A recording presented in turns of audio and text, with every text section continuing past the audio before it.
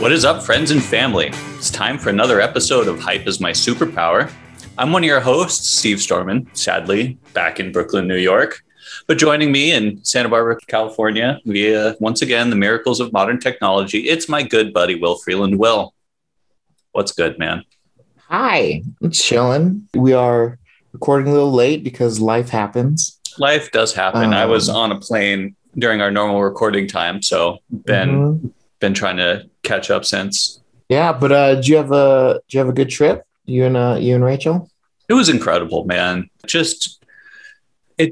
Something like that just makes the whole last year it feels like it built towards something, you know. It was like, okay, like all of the precautions and being safe and all this, like this is what we did it all for, was to be able to hang out with people that we love and just have a good time. And yeah, thanks again for all the time that you were able to spare and for that last dinner, that last night at your restaurant. It was all just fantastic, and was really happy to be able to see you and everybody else out there that I care about. Yeah, man, it was a good time. I'm glad you guys had a good time. We were able to get as many people out for the random events that we did as we could. Yeah. It was fun.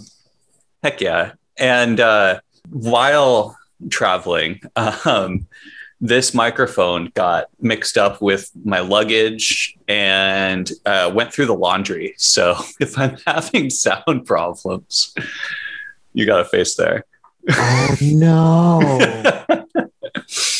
Yeah. So if I'm having sound problems, just let me know and I'll work on replacing this mic. But seems to be so far so good. Yeah, so far so good. Also, it was a really good mic, though. Shout out to Justin Petlow for hooking me up. This was a birthday present from him. Wow, no way. Yeah. Oh, Justin. I know, right? So anyway, before we get started, also one more quick note. I want to dedicate this show to Uncle Mac. Will, your great uncle, just passed away the other day. Yeah, man. Yeah, he just passed. He was 97. Yeah. Lived a pretty solid life. He was basically my grandpa. He was my grandma's brother. Yeah. But the grandfather on my dad's side passed away before I was born, and grandfather on my mother's side was estranged from the family before I was born. So Uncle Mac was basically my grandpa, my grandfather figure for my entire life. Well, his mom, my great grandma Nina, are the reasons why that side of my dad's side of the family is in Santa Barbara. Oh, right. So yeah, spent many childhood day and night at his place over downtown. He leaves quite the legacy, and he is the last of his generation. Wow. My grandma passed away like 2 months before my marriage, before my wedding in 2018. Yeah, I think he was just ready. His health was going down for a little bit. He checked into the hospital, and I think he was just done. Yeah, he stopped eating and stuff. So he was ready to clock out. Yeah. Well, since I heard the news, been enjoying his memory, and I'm glad to hear that it sounds like he's, that there's peace with you and the rest of the family, and that this feels like a happy transition. Also, fond memories of hanging out at his house when I was a kid. So just love to you and your family. I'll be remembering him warmly. Thank you very much. Appreciate that. Yeah, his memorial will be this Friday. Yeah, I have to say, your mom sent out the obituary, and I read it, and I realized I never knew his first or last name. Yo, I didn't know his first name until I was like 15. It was always just Uncle Mac. Yeah, exactly. Mhm. I just happened to see an envelope with his name on it one time. It was addressed to Sam Vickers, and I was like, "Who's this, Uncle Mac? This like they're sending to the wrong house." He's like, And "That's me." it was that Obi-Wan Kenobi meme. Know him. Yeah, right. Oh man, and that was actually how I found out that in the South you go by your middle name. Oh, Like okay. that's just a thing. Like everyone in the South knows my dad as Kent, No not Greg. kidding. Yeah. And so like Huh. my first time out in North Carolina. So my first time on a plane was actually with Uncle Mac. And he took me to North Carolina to visit like the extended family and stuff. Yeah. And when he was introducing me to people, they're like, "Yeah, this is Greg's son," and they're like, "Oh, this is Kent's boy." I was like, "Who's Kent? What is happening?" Am I also Kent? Right? What? If we ever go anywhere in the South together, am I going to have to start calling you Kent? Apparently, like No, boy. that's just a thing, man. But it just totally threw me out. But that's how I found out because my great uncle's name is Samuel McKinley Vickers, and he would go by Mac. Well, tough to segue off of that, but should we get on? Get on. Yeah. Should we do what we're here for? What we're here for? Yeah, not fond reminiscence of our memories of nonagenarians, but talk about comics instead. Sure. So I've got I read a handful of things, all of them short, but just because it was a lot of different things, I feel like there's ground to cover there. Mm-hmm. Will, what did you read this week? So last week was incredibly busy. I was all over the place. I only had time to read 2 books instead of my usual 3. Oh no. So I read Future Fight Firsts. So more Future Fight original characters going into we've already seen them in Agents of Atlas, but how did they get their powers? Like that's how every single issue starts. It's like, here's Crescent. You know her as the Taekwondo prodigy with a mystical bear spirit named Io. Together, they're the crime-fighting duo known as Crescent and Io. But what happened before? How did she get her powers? How did she become one of the most formidable fighting forces this side of Seoul? And it's like, Sure. Yeah. So what you're saying is you care deeply about this story. Oh, so deeply. Yeah. Oh my gosh. So anyway, so Future Fight First was that, and then King Deadpool Volume 1, which is what is he king of?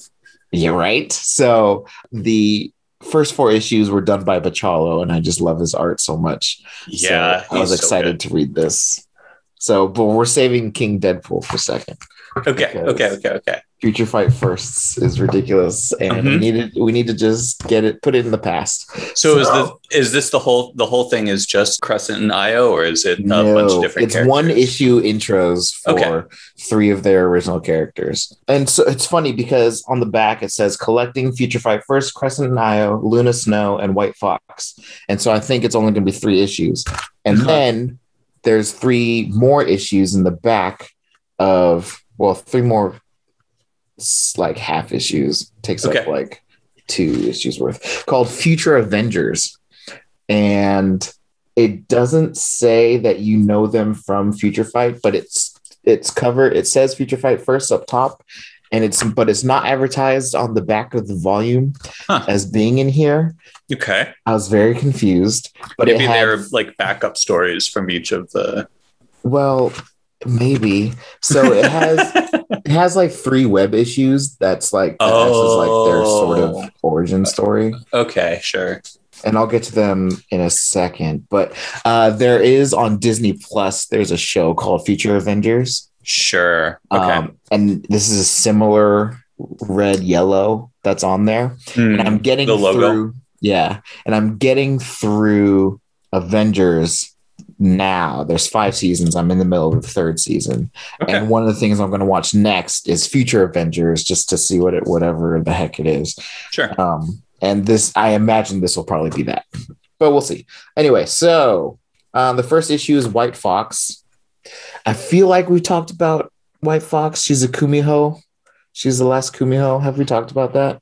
I don't believe so. I have a terrible memory. All right, cool. So White Fox her name is Amy Han. She's South Korean. And when we get introduced to her as an agent of Atlas, she is already a member of the South Korean National Intelligence Service.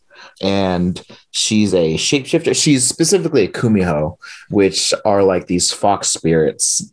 Okay. Think of like Ninetales from Pokemon, but Sure. But Korean. Yeah.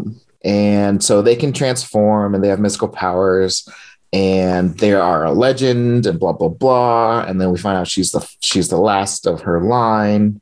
And it's basically her schoolmate gets kidnapped because her schoolmate's dad gets involved with like the Triad or some gang. And then so she goes and saves her because they kidnap her because her dad owes money and he hasn't shown up yet. He's gone AWOL. And so they're like, well, let's just kidnap the kid and like lure him out. Mm-hmm. So she gets kidnapped and then Amy goes out and she's like, I'll save you. And she does her first hero gig where she now embraces the fact that she's a Kumiho because when her mother was killed in front of her face, she's basically ever since then hid the fact that she's a Kumiho because the Kumiho were hunted, blah, blah, Sure. blah, blah, blah, blah, blah, blah, blah. Turns out that the South Korean National Intelligence Service were also going after the gang members that she was fighting. And so they saw everything happen and they offered her a job. And she was like, that would be cool. And so and then Luna Snow is a K-pop star. She is Sweet. Okay. Yeah. Yeah. Her name is Seol Hee. Her stage name is Luna. The other three members of her band are Min Ji, her stage name is Minnie, Jin Soo, whose stage name is Jessica, and then Hae Won, whose stage name is Hae Won. But I feel like they just ran out of ideas. Like they're like, here's a fun name. Here's a fun name. Here's Jessica. Here's the same name. I was just like, okay, cool, whatever, do you? So basically, her origin story revolves around the K-pop group that she's a member of are basically like a reality show K-pop group that got created from like a competition. Kind of like we had one of the Pussycat Dolls, I think, was one of those. I feel like I don't remember.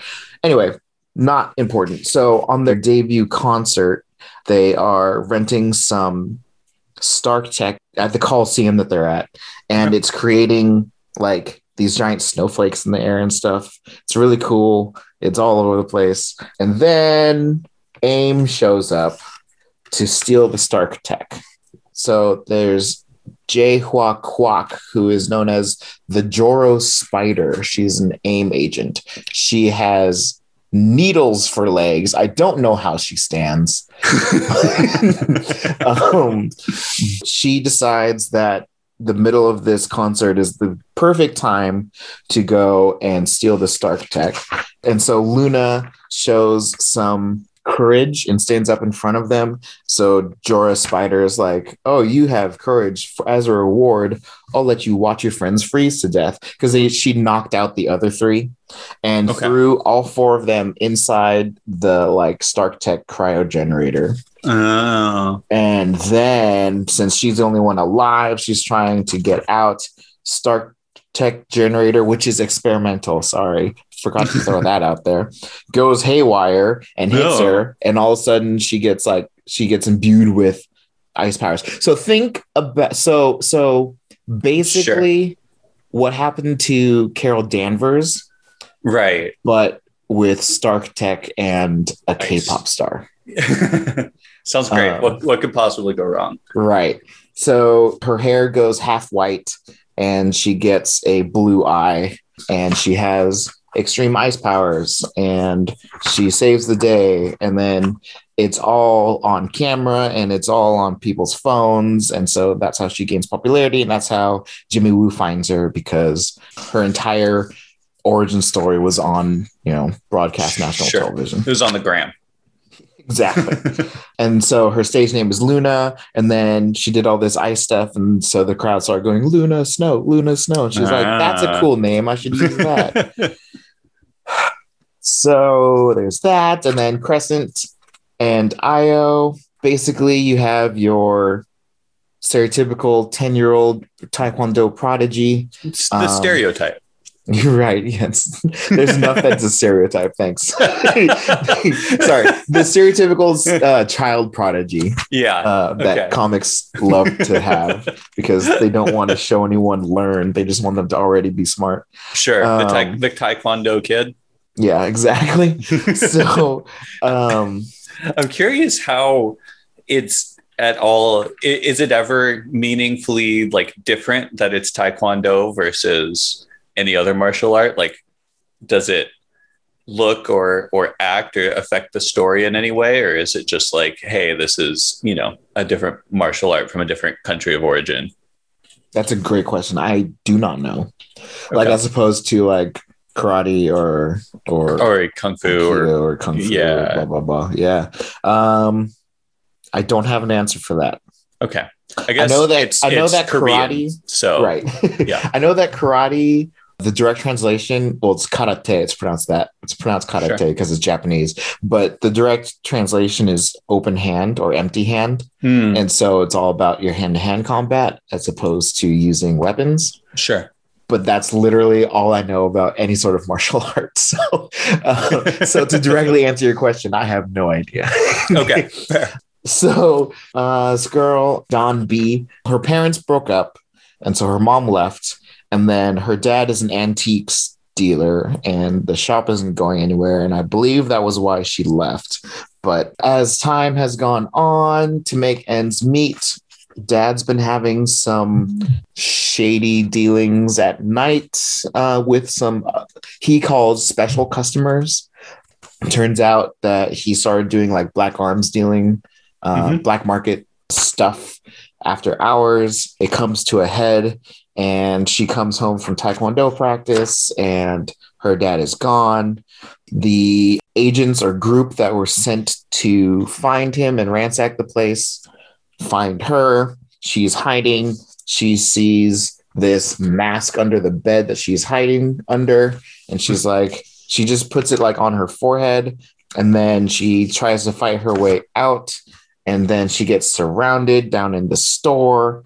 And so she puts the mask on, and then this spirit calls to her. It's Dawn B, I've been watching you. I hear your call, and I'm here to answer. And a giant freaking bear just kind of pops up behind her and helps her fight. Basically, he moves the same way she does. So her being Taekwondo prodigy. So think of a martial arts armor, but the armor is separate from her. You mean armor from the X-Men? Armor from the X-Men, yes. Yeah. Hisako. Mm-hmm. And the bear just is just chilling now, and she can talk to it. Mm-hmm. And the bear knows that her father is alive and relieves her suspicions that he left her. And so now they spend time taking down rings, trying to figure out where her dad is. And when she's breaking up some arms deal, Jimmy Woo and White Fox and Luna Snow show up, and they're like, hey, Jimmy's I've been watching you. Do you want to join a team? And she's like, all right. And that's her origin story. Jimmy Woo in the post-credit scene. We're thinking of putting a team together. Yeah, basically. That's exactly what that was. So anyway, I don't really care about their origin stories, but I appreciate that they only did one issue per origin story. Just knock them out. Yeah. Yeah. Instead of Arrow and Swordmaster.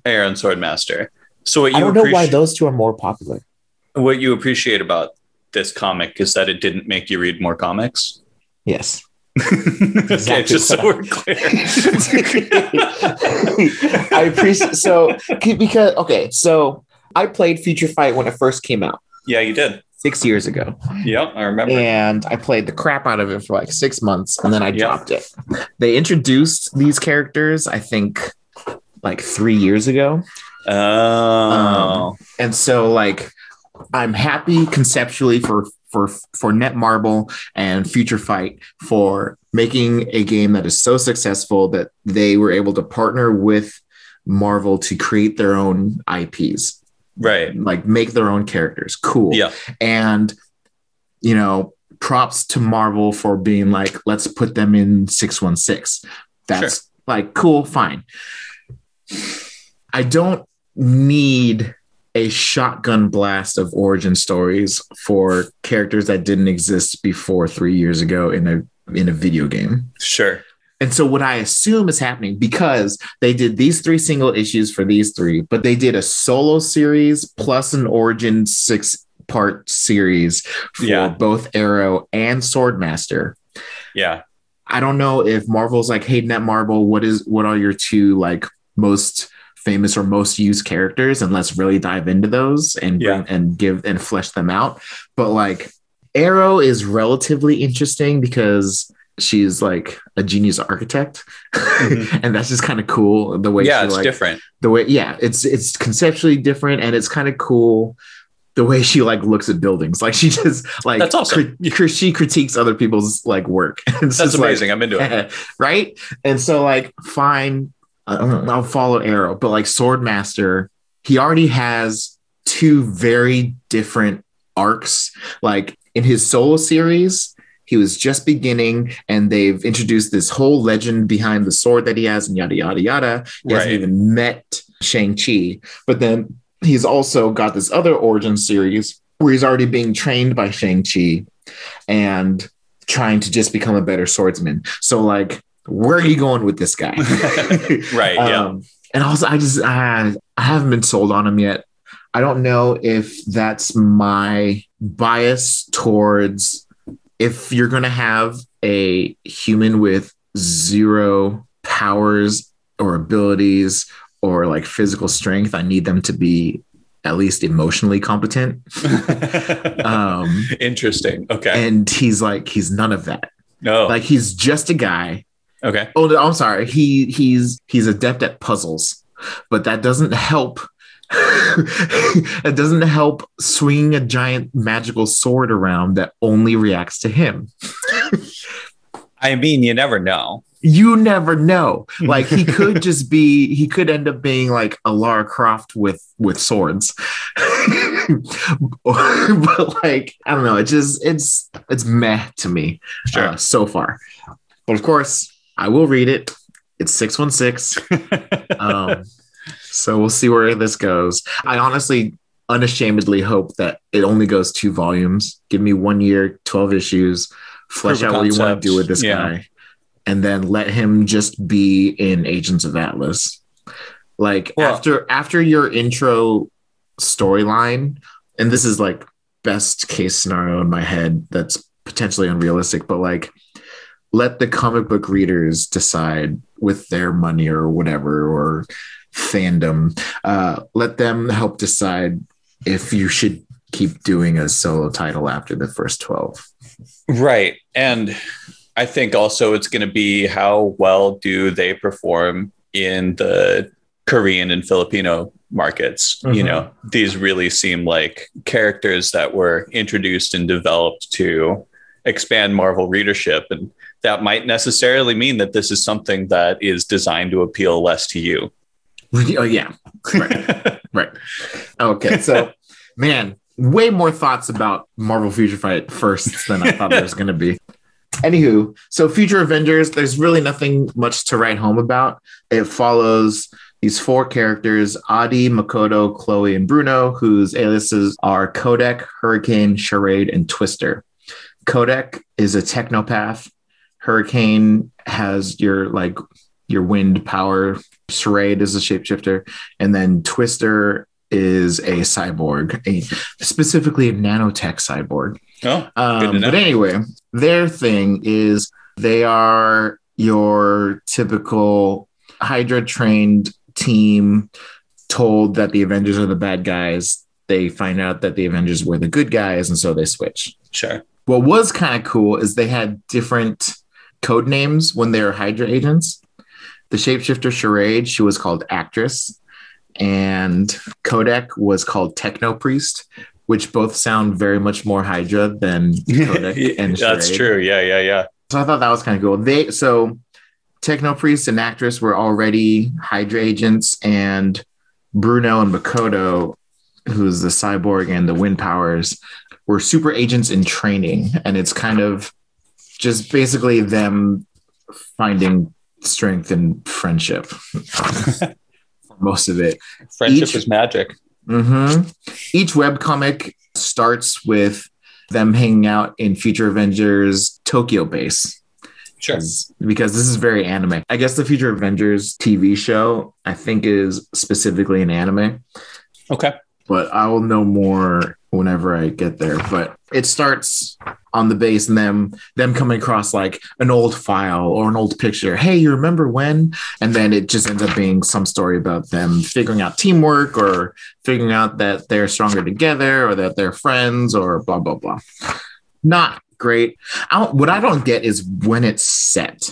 Like just saying Future Avengers, it's clearly not the 2099 timeline because it's not nighttime. But it just like it always just says Future Avengers Tokyo base. Sorry, I'm still laughing at not nighttime. Like it's just strange because Hydra's still around. They train against holograms of the current Avengers, like 2020 Avengers, but they're tagged as the Future Avengers. It just says Future Avengers HQ now. Like that's the only time frame I get. So it's that it takes place in the future, not that they're like they will be the Avengers in the future. I guess. Okay. That's the impression that I get because current Avengers do not have a Tokyo base. Right. So I don't know. Like in the training, I mean, like I could see it like being like Young Avengers, where it's like, right. I could see that, but like I don't know. It was weird because it's rare that you get thrown into an established team. Even like Young Avengers, when it first came out, they decided that they were going to go and be the next Avengers together. And like, it was very clear that they were going to figure out their teamwork as they go. Mm-hmm. But in this one, they just straight up are just called Future Avengers. Yeah. And it's the four of them. I will say though, I'm more intrigued by Future Avengers because of the new power sets than I am about like Avengers Next, which was so many different ways to say the same thing. I know. Avengers Next was an alternate, a potential future where old man Tony is training the offspring of current Avengers. Oh, okay. So it's like T'Challa and Storm's kid. It's Hank and Janet's kid. I want to say was Black Widow and Captain America. I don't know. There's like 4 or 5 of them that are kids of 2 different Avengers, and so like, they have blended powers, right, or abilities of the 2.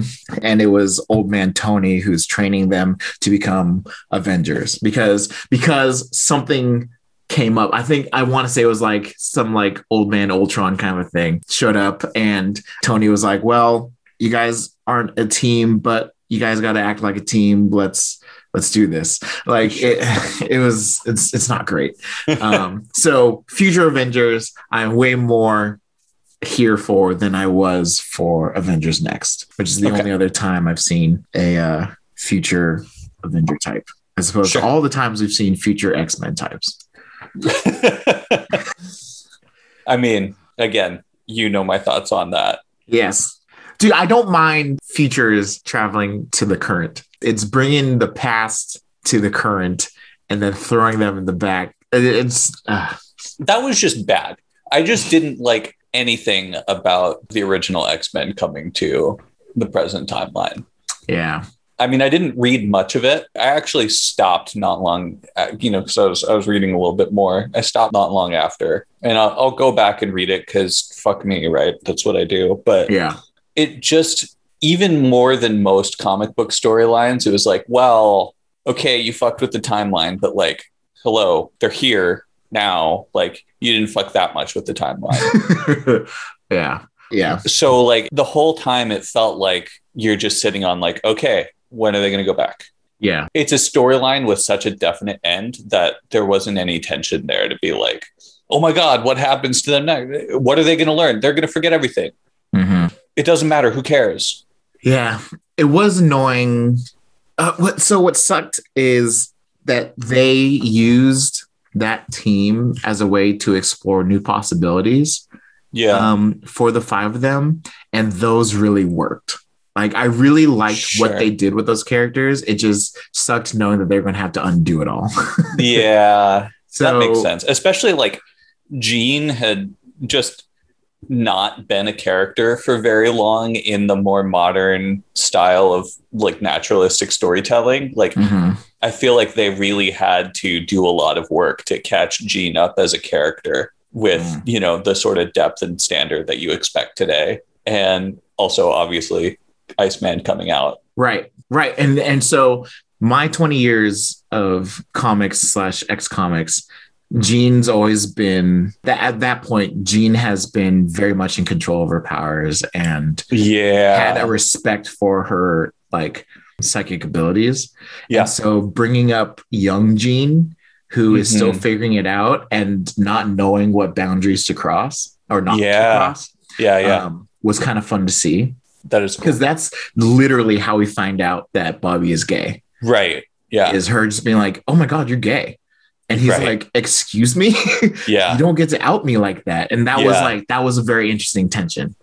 And so having a Jean that had to learn that was fun to see, because I didn't get to see that in the first 40 years of comics that they've been in already. And again, it didn't happen. I mean, you got a sense of it with the Dark Phoenix saga, because that was her, like, as it's revealed that she's more and more powerful, this is her like becoming intoxicated with the power.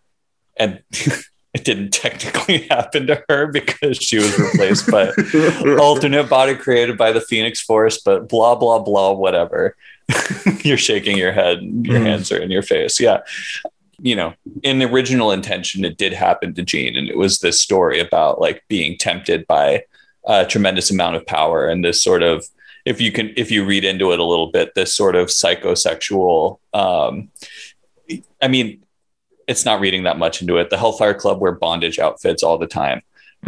You know, this very sort of like sexualized, sublimated idea of power and temptation, and, you know, what is healthy in experiencing this sort of power / sexual rapture, and what is unhealthy. And like, so when you're kind of describing that, it made me think of a lot of times we come across Purple Man.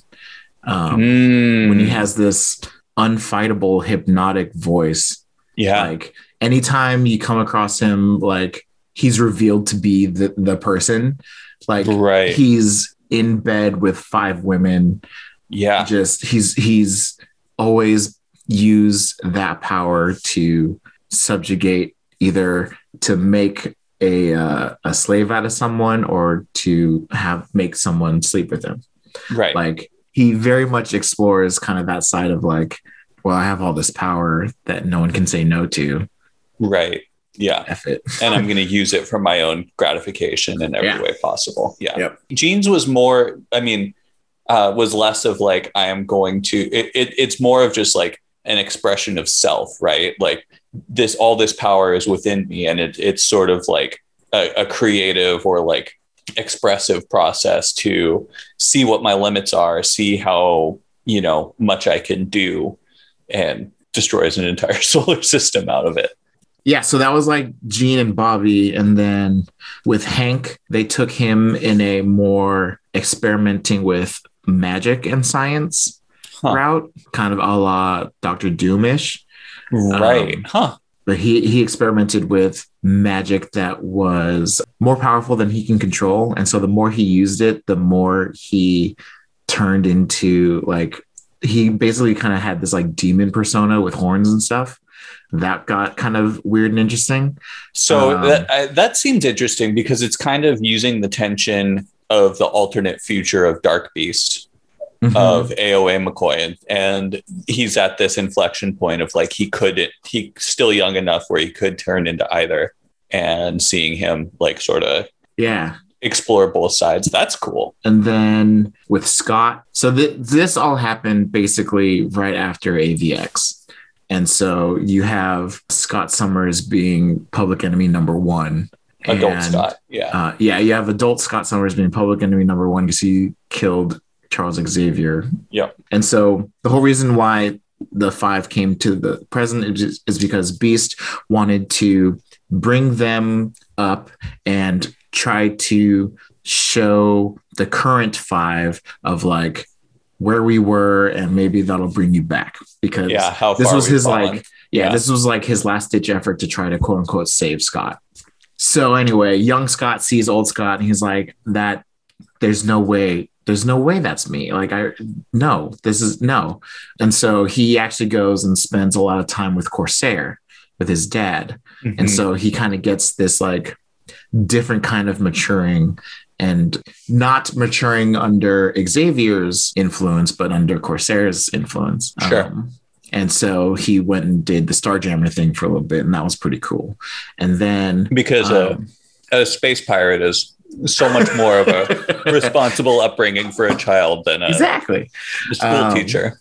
And then with Warren Worthington, with Angel, he did the Black Vortex upgrade. I know nothing about. Oh, I'll read it. Yeah.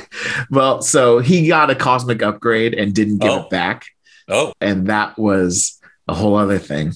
So like they explored new reimaginings of either their character or their powers and abilities that I think was interesting, and you couldn't as easily do with the adults, but it sucked seeing all that. And then to your point, knowing, well, it's just got to end. Right. Because at some point, like, it's still canonically, these are the same 5. Right. Like when young Scott, in one of their first stories, when young Scott was like dying, old Scott starts fading away. Like it is very much the same characters. And so like they're going to have to do a mind wipe, and they're going to have to do like an ability wipe or something.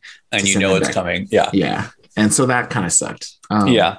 Anyway, that was a bit of a tangent. Also young. Yeah. Sorry. That's fine. Moving on to King Deadpool. You're making me excited to go back and read this sort of interregnum, right? Like after I finish. So the first gap on my X-Men knowledge was the side stories of 83 to 2001. And I'm on 97 now, almost 98 actually. So the closer you get, the longer each year is, but I'm making solid progress. Yeah. So when I finish with that, then I'll catch up on that sort of like 2014 to 2019 sort of period. And then I will have read everything. Fuck my life. That's awesome. You're pumping your fists. Yeah. Okay. King Deadpool. So King Deadpool. I, like you, was like, king of what? So I also really like King Deadpool's design. He just has like this like robe. And then so this is a land shark. His name is Jeff. Okay, I was going to say, it's a puppy-sized shark with legs. He was introduced in Gwenpool. Getting the pool verse together. Yeah, basically. She stops by and says, hey, you need to take Jeff. And he's like, why? She says, in order for him to survive, he needs to be in a book that has more survivability than mine. Dude, her meta self-awareness is so interesting. Like, it's so much more poignant than Deadpool's is, because she came from quote unquote our world and was inserted into 616. And because of that, she knows that she is a comic book character. And on top of that, so her whole motivation is to become a main character so she won't get killed.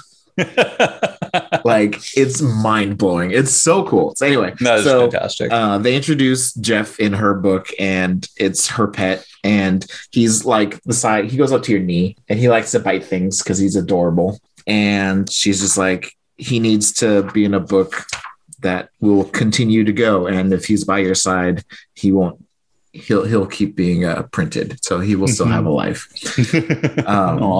I know it was adorable. And they don't even bring her back after that. Anyway, so the first page is him fighting this big green thing because he got hired by somebody to go to Staten Island.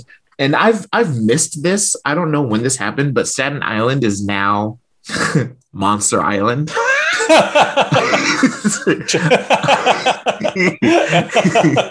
Checks out, really. So Staten Island is now home of a bunch of monsters. Not to be confused with Arakko, and also not to be confused with the Monster Island that Kid Kaiju lives on. This is a third Monster Island that we are referring to. You could never have too many. You really you can't. Need a renewable source of monsters, and then you need backups. Mm-hmm. So he goes and fights and kills this giant monster. Turns out that monster was the king, and so by right of combat, since he killed it, he is now the king of the monsters, and that is how he is King Deadpool. Okay, he's king of the monsters. He is king of the monsters. So this, that, and the other thing happens. Bachala's art is amazing. And then Kraven shows up. First, Elsa Bloodstone shows up because she is a monster hunter.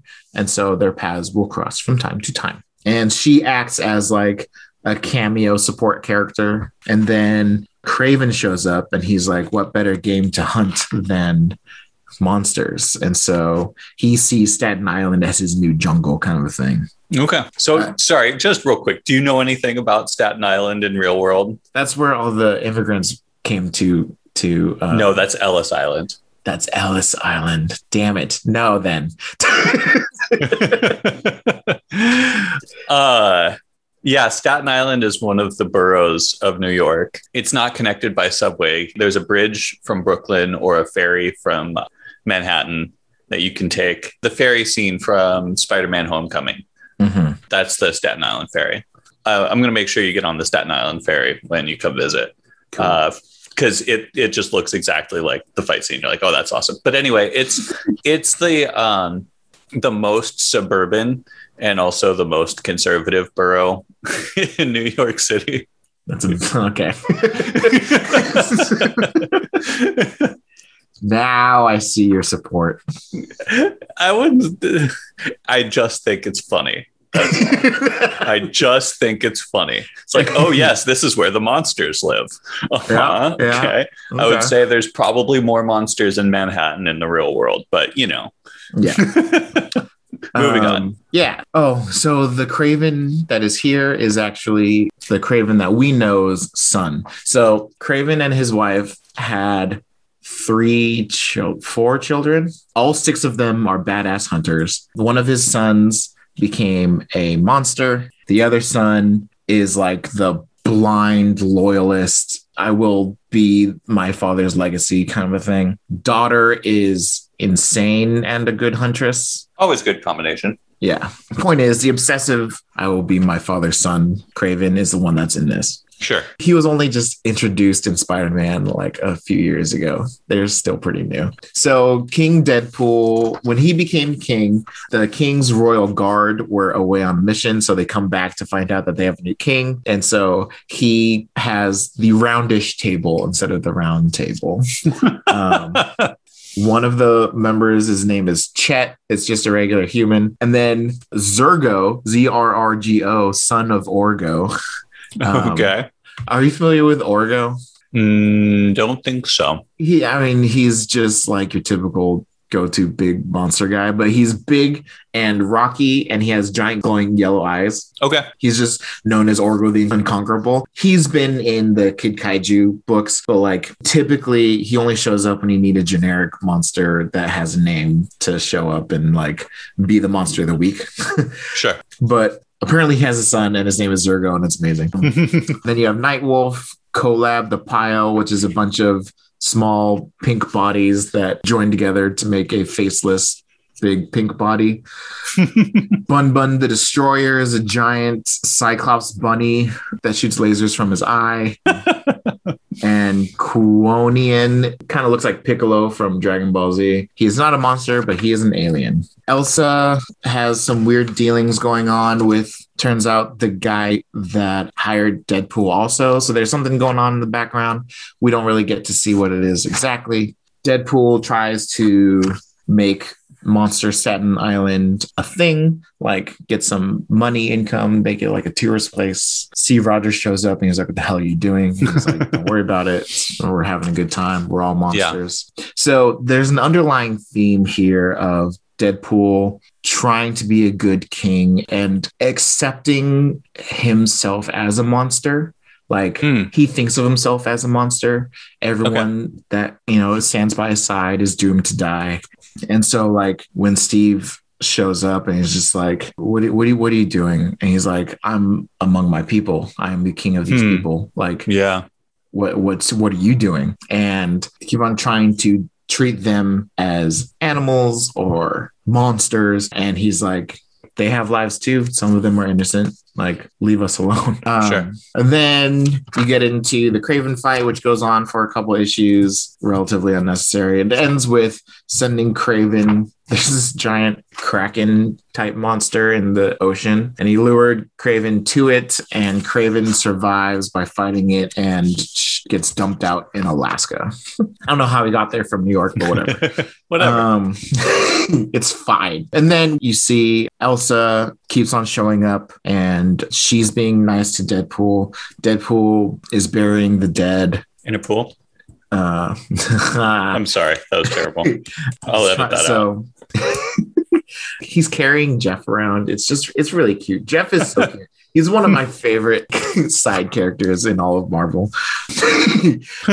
I mean, okay, look at how happy he is. That is just the most adorable little boy. Little baby shark. Little land shark. So anyway, he's adorable. And then, so the Kraven thing ends on issue 4. And then issue 5 explores Deadpool trying to embrace being a good king. This giant monster that he can't communicate with goes on to mainland New York. And Elsa's like, we need to kill it. And Deadpool's like, no, let me talk him down. I'm his king. It ends with the monster not listening to him and killing 2 innocent bystanders.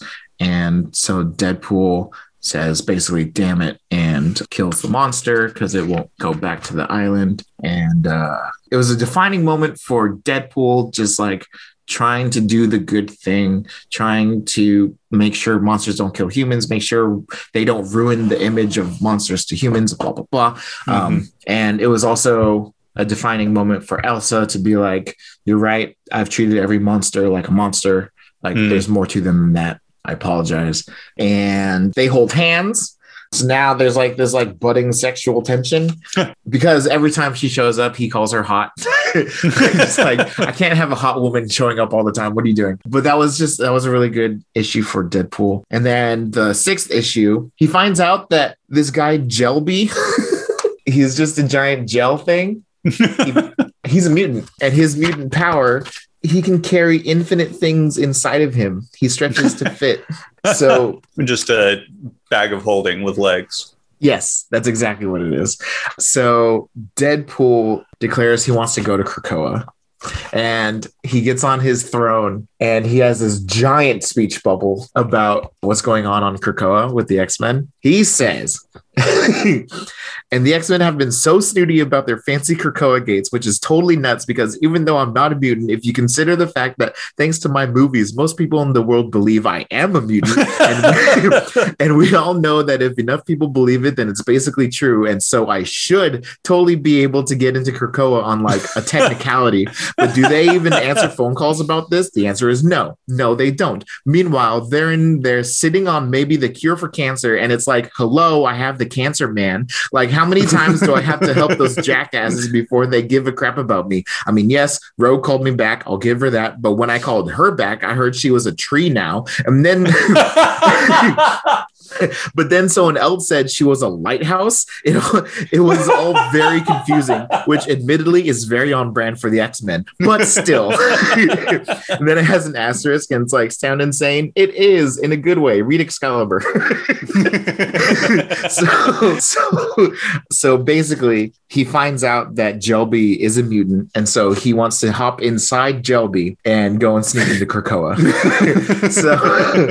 So he does, and then as he's sneaking on, Jeff bites him in the ass and then gets in, and so he's walking around with a Jelby suit and a Jeff tail, goes to Manhattan, goes to the Krakoa gate, and hops into Krakoa. He's there for literally seconds, and Sage notices and it says, attention, I have a priority level 1 alert. We have 2 non-mutant, non-authorized breaches at the Manhattan 1 gate. I need an Alpha team on the Manhattan 1 gate location now. And so it's Jeff and Deadpool. So they're like, what the hell are you doing here, Wade? So he has another speech bubble. And just when he goes on rants, I can't. It's so good. So he says, you know what? You guys are such secret handshake jerks. I swear to God, some of us are out here having cancer and are kings of islands full of monsters that could be mutants and can't even get their own Krakoa gate. Oh, we have a whole island and fancy gates and only people like us can get in. You know what some people call that? Fascism. That's right. You're a bunch of fascists. And I'm not saying you hurt my feelings, but yeah, you did.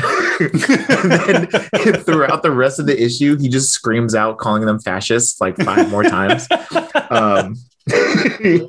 After that, he goes and has a one-on-one meeting with Emma to be like, hey, I have some demands. And they're like, well, that's great, but we're not giving any of those to you. Basically, he says, do I get to have a summer house like the fancy one I heard about on the moon? And an unlimited Krakoa pass and some flowers to plant our own Krakoa gates on Staten Island, and a cure for cancer would be great. Emma says, I'm sorry, we do not have a cure for cancer. And no, you're not going to get gates and you're not going to get a summer house. All because we've ran the numbers on you, and the over-under on you burning this place to the ground in under a month is something like 97%. Fair. So we don't want you here. And he's like, fine. And she's like, as for the gates, there are 2 gates in Manhattan, just a ferry ride away from you. Don't be greedy. So he says, you're a jerk. They have another fight. 5 minutes later, he tries to steal a Krakoan flower, and then everyone shows up again. They're like, what the hell are you doing? Deadpool does a fastball special with Jeff and throws him at Storm. He picks him up. He goes, this is called a fastball special, buddy. The X-Men love them. throws him at Storm, and she's like, what the fuck? And then Jeff bites Polaris. Rogue shows up and convinces him to stop fighting. And she and Logan basically are like, we're your friends. We're trying to like do our thing here. Please leave. She gives him a flower and he declines it because he doesn't want any pity from any of them. He goes, all right, Jelby, let's go. And Jelby's like, I actually kind of want to stay here. And he's like, aww. What? I can't believe you're doing this to me right now in front of them. So as soon as he shows up and spends some time in Krakoa, does his mind change about it? Hey. I don't know. Well, so he's very like sorry about it. He feels really bad. So maybe. Because it's not like he had it bad on Staten Island. Anyway, so Illyana teleports him back, and Jeff shows up and spits out a Krakoan flower. No. So okay. Deadpool now has a Krakoan flower. Oh, cool. And he puts out a sign on the dock that says no more mutants. he has declared the mutants are not allowed on his island. And then the cliffhanger to get you to read the next issue.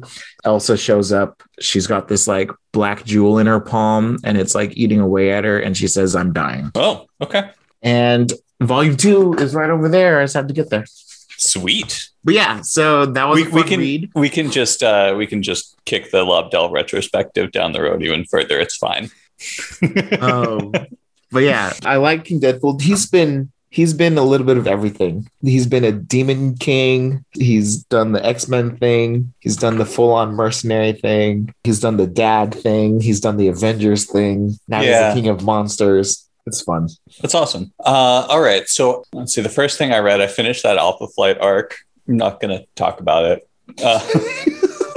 there's a big 2-issue long fight with Mesmero where he possessed all of the bystanders in the bar, and at certain points in time, every member of Alpha Flight, but not all of them at the same time. And it was a big mess. And that's all there is to say about that. The next thing I read was the first handful of issues of a new Maverick ongoing title. Oh, right. Yeah, yeah.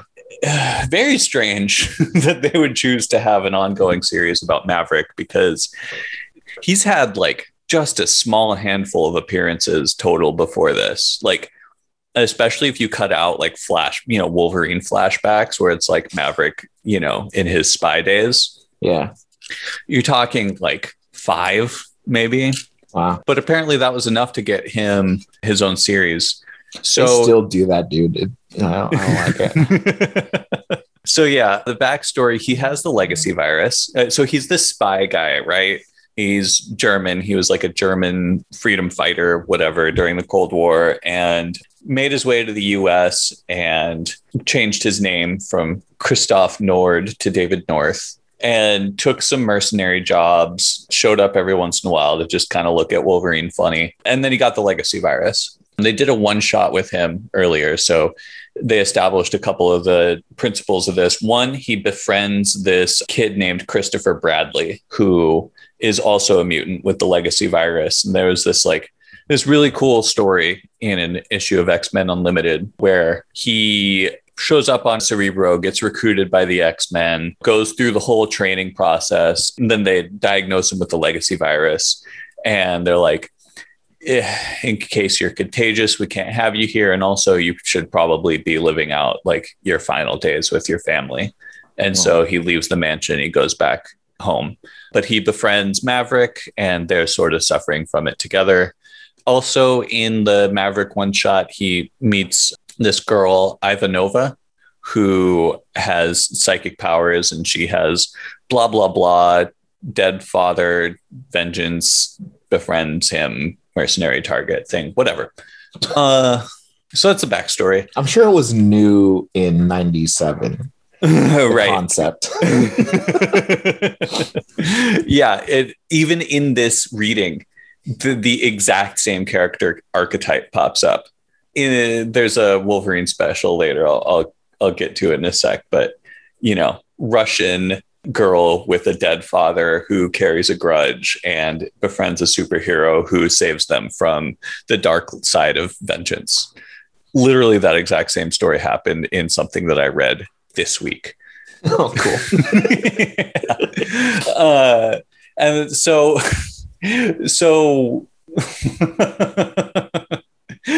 Maverick is being sort of pursued by this guy, Ivan Pushkin, and his 2 mercenaries under his employ who are named Hammer and Sickle, and they wield respectively a hammer and a sickle. Excellent. Yeah. So the other question about Maverick, besides why would you give a ongoing story to a main character who's barely appeared in the comics before and has no backstory to speak of, is how do you make an ongoing series about a character with a terminal illness? And the answer that they came up with in this is cure him in the first 5 pages. Oh. Yeah. So it's not, like, oh, I have to like beat this illness or like do these last things before I die or anything like that. No, he technically dies of the virus in like the first handful of pages. And then his psychic girlfriend revives him, like gets in his brain and like jumpstarts his brain while his body's dying. And that apparently like he just like is reborn. The virus goes into remission. He gets his powers back. So that's cool. After that, he gets captured by that guy Pushkin. He's trying to put him into the psychic control thing. And as part of that is forced to relive memories that had previously been shut off. Apparently he had this horrendously dialogued marriage to a double agent who he had to kill along with their unborn child, yada, yada, yada. Stuff we didn't know. Okay. He's convinced by this guy Pushkin that a government friend of his named Barrington was behind her like seduction and betrayal mission of him. So he goes to murk the guy. Alpha Flight intervenes. For some reason, they know who each other are. He breaks control and they go to save somebody else because it was a trick all along. They were really sending me in to tie up security so that Hammer and Sickle could murder this other guy. So they go off to save the other guy, and then they leave Barrington with Puck. Hammer beats up Puck and kills Barrington. That's it. Also Maverick breaks out of the psychic control of Pushkin almost immediately. So they spend like 2 issues setting that up and then undo it within half of one. Yeah, so that was Maverick. The next thing that I read was a Gambit limited series. This is the second Gambit limited series. The first one concerned sort of Belladonna, Boudreaux, and the Thieves and Assassins Guild and Kandra and all that sort of backstory. Then that was like, Gambit was a pretty new character. So that was about like sort of fleshing out backstory. He's got this sort of Romeo and Juliet type thing going on. And it took place in New Orleans, et cetera, et cetera. This this takes place now where Gambit has some measure of like continuity, right? Like he's kind of a central member of the X-Men, or he was until they found out his dark secret about the Mutant Massacre and left him alone in Antarctica. So last time we saw him, he was alone, stranded in Antarctica. Now he's in Miami Beach with no explanation. And it's not flashback. Like he references his time in Shi'ar space. It doesn't reference any of that stuff at all. Not the trial, okay. So everyone's chasing this angel who fell to Earth. There's like a priest and a demon and a nun. And did they all walk into a bar?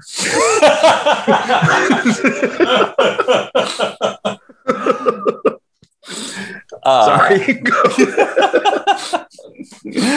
Oh God, I wish. No, there's just this like angelic being who falls to Earth, and Gambit meets her up close and sort of gets distracted in the middle of a heist and gets captured and rescued by the priest guy.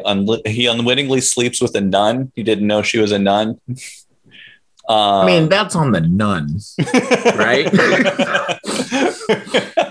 If she decides that we're going to sleep together, it's true. Her calling is officially hung up. And then she gets turned into a sort of a zombie demon thing. Anyway, so it quickly kind of, you get the sense of the main plot is that Remy has to get this angel to the Vatican. And like he takes a plane to like France. He's like, no, we got to do the rest the hard way for some reason. And so there's like a train and a car and every single different thing. Basically, I think it was all just an excuse they got like Klaus Janson, who was the inker on Daredevil Born Again, but also was the penciler for a lot of subsequent Daredevil issues. I think it was just a way to get him to draw Catholic stuff again. Because the whole thing, it's this literal like Catholic redemption arc for Gambit. And, that would seem to fulfill a major role after the Mutant Massacre trial and everything that's happened with him. But it doesn't reference any of that stuff at all. And as a result, it's just like let alone Gambit at this moment story. It barely feels like a Gambit story at all. Yeah. So that was that. The next thing that I read was the Wolverine 1997 annual. And this is the story that I was talking about before with the Russian girl whose father was killed and has to learn a life beyond revenge. Right. Yeah. It's one of those things where like it's an annual and it introduces a brand new set of characters, including a brand new villain. And you're just like, okay, this is going to be a pure throwaway story. And it was a pure throwaway story, but there was one cool thing in there. So many of the Wolverine stories are about sort of like mastering the animal inside of him, right? Like keeping the man in control. And it's about fury and emotion versus like rational control and civilization. So in this one, he's being tracked by this old adversary from his spy days who has since been transformed into a werewolf like you do. Turns out that werewolf guy was looking for a fight that would bring out like the full animal in him. But when they do that fight and the transformation happens, he just walks away. And Logan like kind of recognizes that this is a wolf thing. A wolf won't kill for no reason. And it's man is the dangerous, unnatural killer who gets, swept up in emotions and hatred and all this stuff. The wolf is not looking to hunt. It's not looking for anything else. So as soon as the transformation happened, the wolf just kind of walks away. And the issue ends with maybe Wolverine's conflict has been about keeping the man down and not the animal. I thought it was a cool inversion, interesting kind of take or wrinkle on the character thematically, but nothing in terms of plot or soap opera that's interesting. Yeah, it's too bad that has to happen with no-name characters. Yeah, it's true, isn't it? Like in order to sort of expand your conception of who the character is, they have to take away the consequences. Yeah. I mean, they do that all the time. All the time. Is what it is. Yeah, I guess so. And then the last thing that I read was a Colossus one shot. So last we checked in on those characters, Piotr and Megan were in Paris. I remember they walked all the way from the Swiss Alps to to Mount Wundagore to help out with the fight against Exodus. And then High Evolutionary is like, nah, I don't want your help. I'm just going to teleport you straight back to Paris. Hi, Kat. Yes, you're very adorable. You just show your butthole right to Will. I appreciate that. Thank you. Yeah. So let's see if I can see my notes around this cat here. No, you can't drink my water. So one little quick side note that I thought was cool. They go to an art museum in Paris. They go to the d'Orsay. And obviously Colossus has interest in art. But Megan, she has those sort of empathic powers where she reflects the emotions of those around her.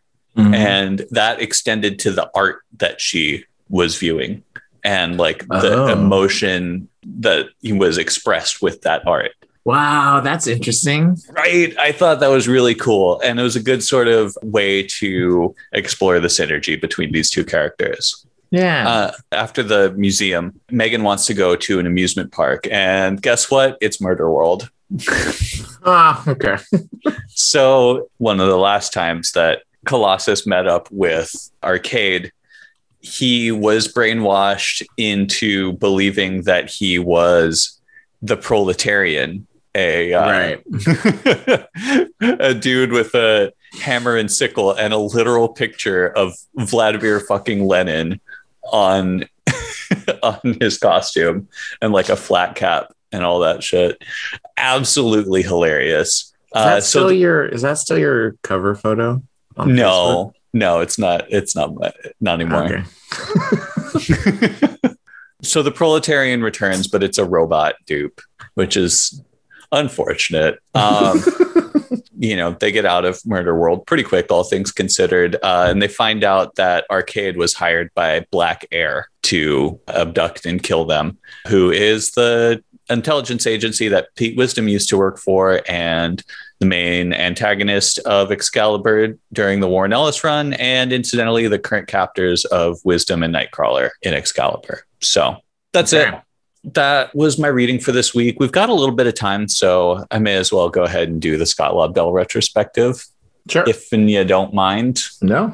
So I wanted to do this first off, like by all accounts in his personal life, he is a real jackass. There have been numerous things where he has been sexually inappropriate towards women, including on panels at Comic-Cons.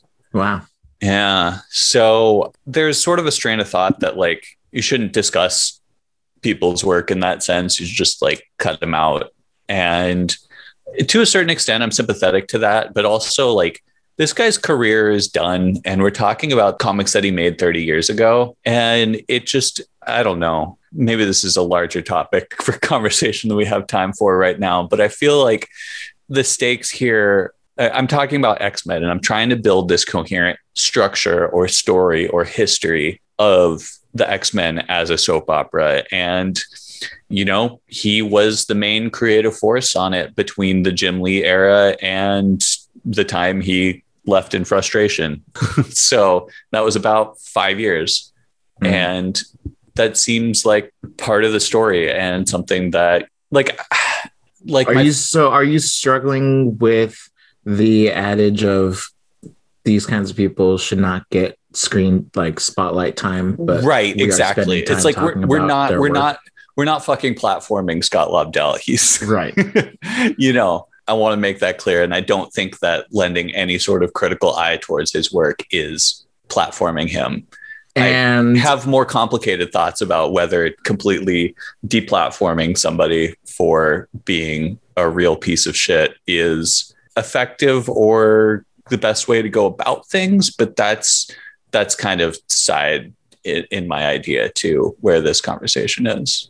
Well, sorry, you were about to say something. No, I'm not 100% sure where I'm going with my train of thought. So it's totally fine that you give me more time.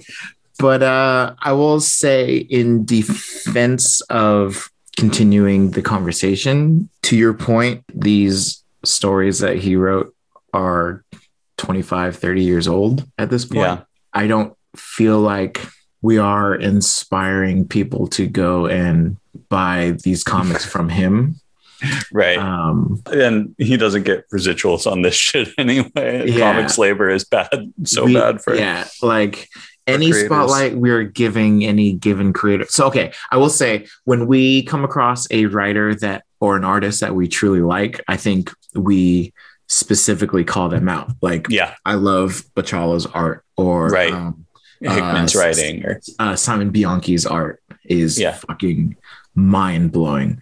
And until something like this guy or Ellis happens with these guys, I will continue to talk their praises and say that people should go and look at their stuff. But that's not going to stop me from talking about the work that they did on the thing that I'm reading. Right. It's the extra commentary beyond the black and white conversation that I think you can lessen or increase. For sure. Depending on the person, the subject. Yeah. So these are the kinds of things that I honestly I have to rely on people like you or John to call out, because I don't follow the background chatter. Right. The industry chatter teams. Yeah. I don't follow that stuff. And so I don't know if I would have ever known that the Ellis stuff happened. Oh, wow. If it wasn't for your prolific status, or I think John shared an article or something. Yeah. But without you two, I would have never known. And I would still probably talk about oh my gosh, people should go buy his books. Right. I think a reasonable part of the consequences, certainly not the only one and not in every situation, but when you do terrible shit in your personal life, it does keep us from being able to discuss your creative output without commentary on that. Right. Right. And I think that's part of it. This is a stain on your name. It just is. And we can acknowledge that and move on and talk about your creative life, but also this was a part of it. And this is just a thing that we all need to know as a society and as men not to do and to be better. Mm-hmm. I also think that once these kinds of things happen, they don't get any more work. Well, Lobdell did for quite a while, but yes. I will say now. Right. In 2020 and beyond. Right. So if you think chronologically, we could be the devout supporters that we are up until the point that their shit hit the fan. Yeah. Like the rest of the world. It's just we talk about it way later. All right. So I do want to get, just before we have to sign off here, I do want to get it past that and into the actual retrospective of his creative work. So Chris Claremont, when he started his run in 1975, the franchise was almost dead. It was in reprints. X-Men 66 through 93 were all just reprints of earlier issues. They had been essentially out of circulation for years. And they did Giant Size X-Men 1. That was successful enough to relaunch the book. And then Claremont took over with issue 94 and the new team and just built it into basically the biggest comic book franchise in the 90s. It was bigger than Spider-Man. It was bigger than Batman. It was bigger than Superman. It was it. And so when he left, he got chased out by editorial. You know, he spent 16 fucking years on the title and, you know, doing spinoffs and stuff. So it kind of was his thing. And there was this real like, what do we do now? Like, what is the X-Men outside of Claremont? And the obvious answer was to turn the keys over to Jim Lee. His character designs were the basis for the animated series, which led to a huge spike in popularity. It's how we both found out about X-Men and became fans, for example. Yeah. But after Claremont left, Jim Lee was there for like 18 months, if even that. Really? Yeah. He was gone. That's fast. Hilarious. I know. Wow. Before they all walked away, took their talents to Image Comics. So the X-Men were kind of like left in a lurch, and Scott Lobdell started writing after Claremont left. Obviously, he wasn't sort of the main creative force because Jim Lee took that role. But when Jim Lee left, it kind of fell on him and Fabian Nicieza, and then Nicieza left, and it was really Lobdell's show. So Jim Lee's stories were kind of more like procedurals, you know, kind of much more like the animated series, you know, like you've got the X-Men and the Blackbird and they're flying somewhere and they go and they help out a situation and fight a villain and then they're done and they go home. Lobdell really kind of turned it to this Claremont soap operatic, you know, tons of sprawling subplots. And I've kind of mentioned before that the typical Lobdell issue is so 22 pages is the normal comics length. And there's like 8 pages of a main story. And then the other 16 pages are like 2 pages each on 8 different subplots. Yeah. So there's a lot of that. It just really sort of stilted. In fact, the editor that I'm working with on a comic right now, he had an observation about Lobdell's dialogue that it's all sort of stilted as well. Lots of ellipses trained together, disconnected thoughts, you know, so, yeah. And, you know, sometimes it worked, sometimes it didn't. And you look at the crossovers that happened during this time. Fatal Attractions was very consequence heavy, but in terms of a plot, rather incoherent. The Phalanx Covenant, coherent plot, but lower on stakes. Legion Quest and AOA, we've talked about before, how those are just incredible. Onslaught, purely, you know, editorial madness. And I can't really fault anybody for the creative insanity that was. And then this last one, Operation Zero Tolerance. I won't belabor the point because I just went deep on it. But again, it was kind of it felt like Lobdell was trying to pull together a lot of different things, the Iceman plot, the Marrow plot, you know, a lot of ideas that he had in the fire, but he realized it was ending soon. So it was all super rushed. Anyway, there were some high highs, but I just don't think he was the strong enough creative force to really say this was certainly not a high point in X-Men history. And if I remember correctly, after his leaving, it gets even worse until Grant Morrison shows up. So I'm in for a real treat. Woo. All right. Well, that'll about do it for this episode of Hype is My Superpower. Anything you want to say to the good people of the internet before we sign on off? Well, thanks for giving us your time. Oh, are we going to talk about Loki when it's done? Yeah. So yes, I realized last night that Loki was coming out. And so I watched episode 5 of Falcon and Winter Soldier because I hadn't yet. So I'll watch 6 tonight. And if you want to talk about that at all, we should make that a topic on the podcast, maybe next week or later. And then, yeah, I'm down for some Loki talk once that's done as well. Yeah. Loki's only 6 episodes also. It makes me really sad. Wow. Okay. Yeah, I'll be more diligent about watching them on time this time. I was glued to the screen last night. Yeah, I saw your comment in group chat. I'm excited to watch. Yeah. Yeah. Some good stuff. right. One big thing that yeah. made the internet like ablaze was for his gender. He put fluid, and I thought that was really cool. It's damn truth. Yeah. Yeah. All right. Anyway, I gotta get out of here. Yeah, we gotta run. So let's just we'll throw the outro music here. Okay. And that's it. And then we're just gonna call it as the drums play us out. All right. Take care, man. You too. It was a pleasure. Always.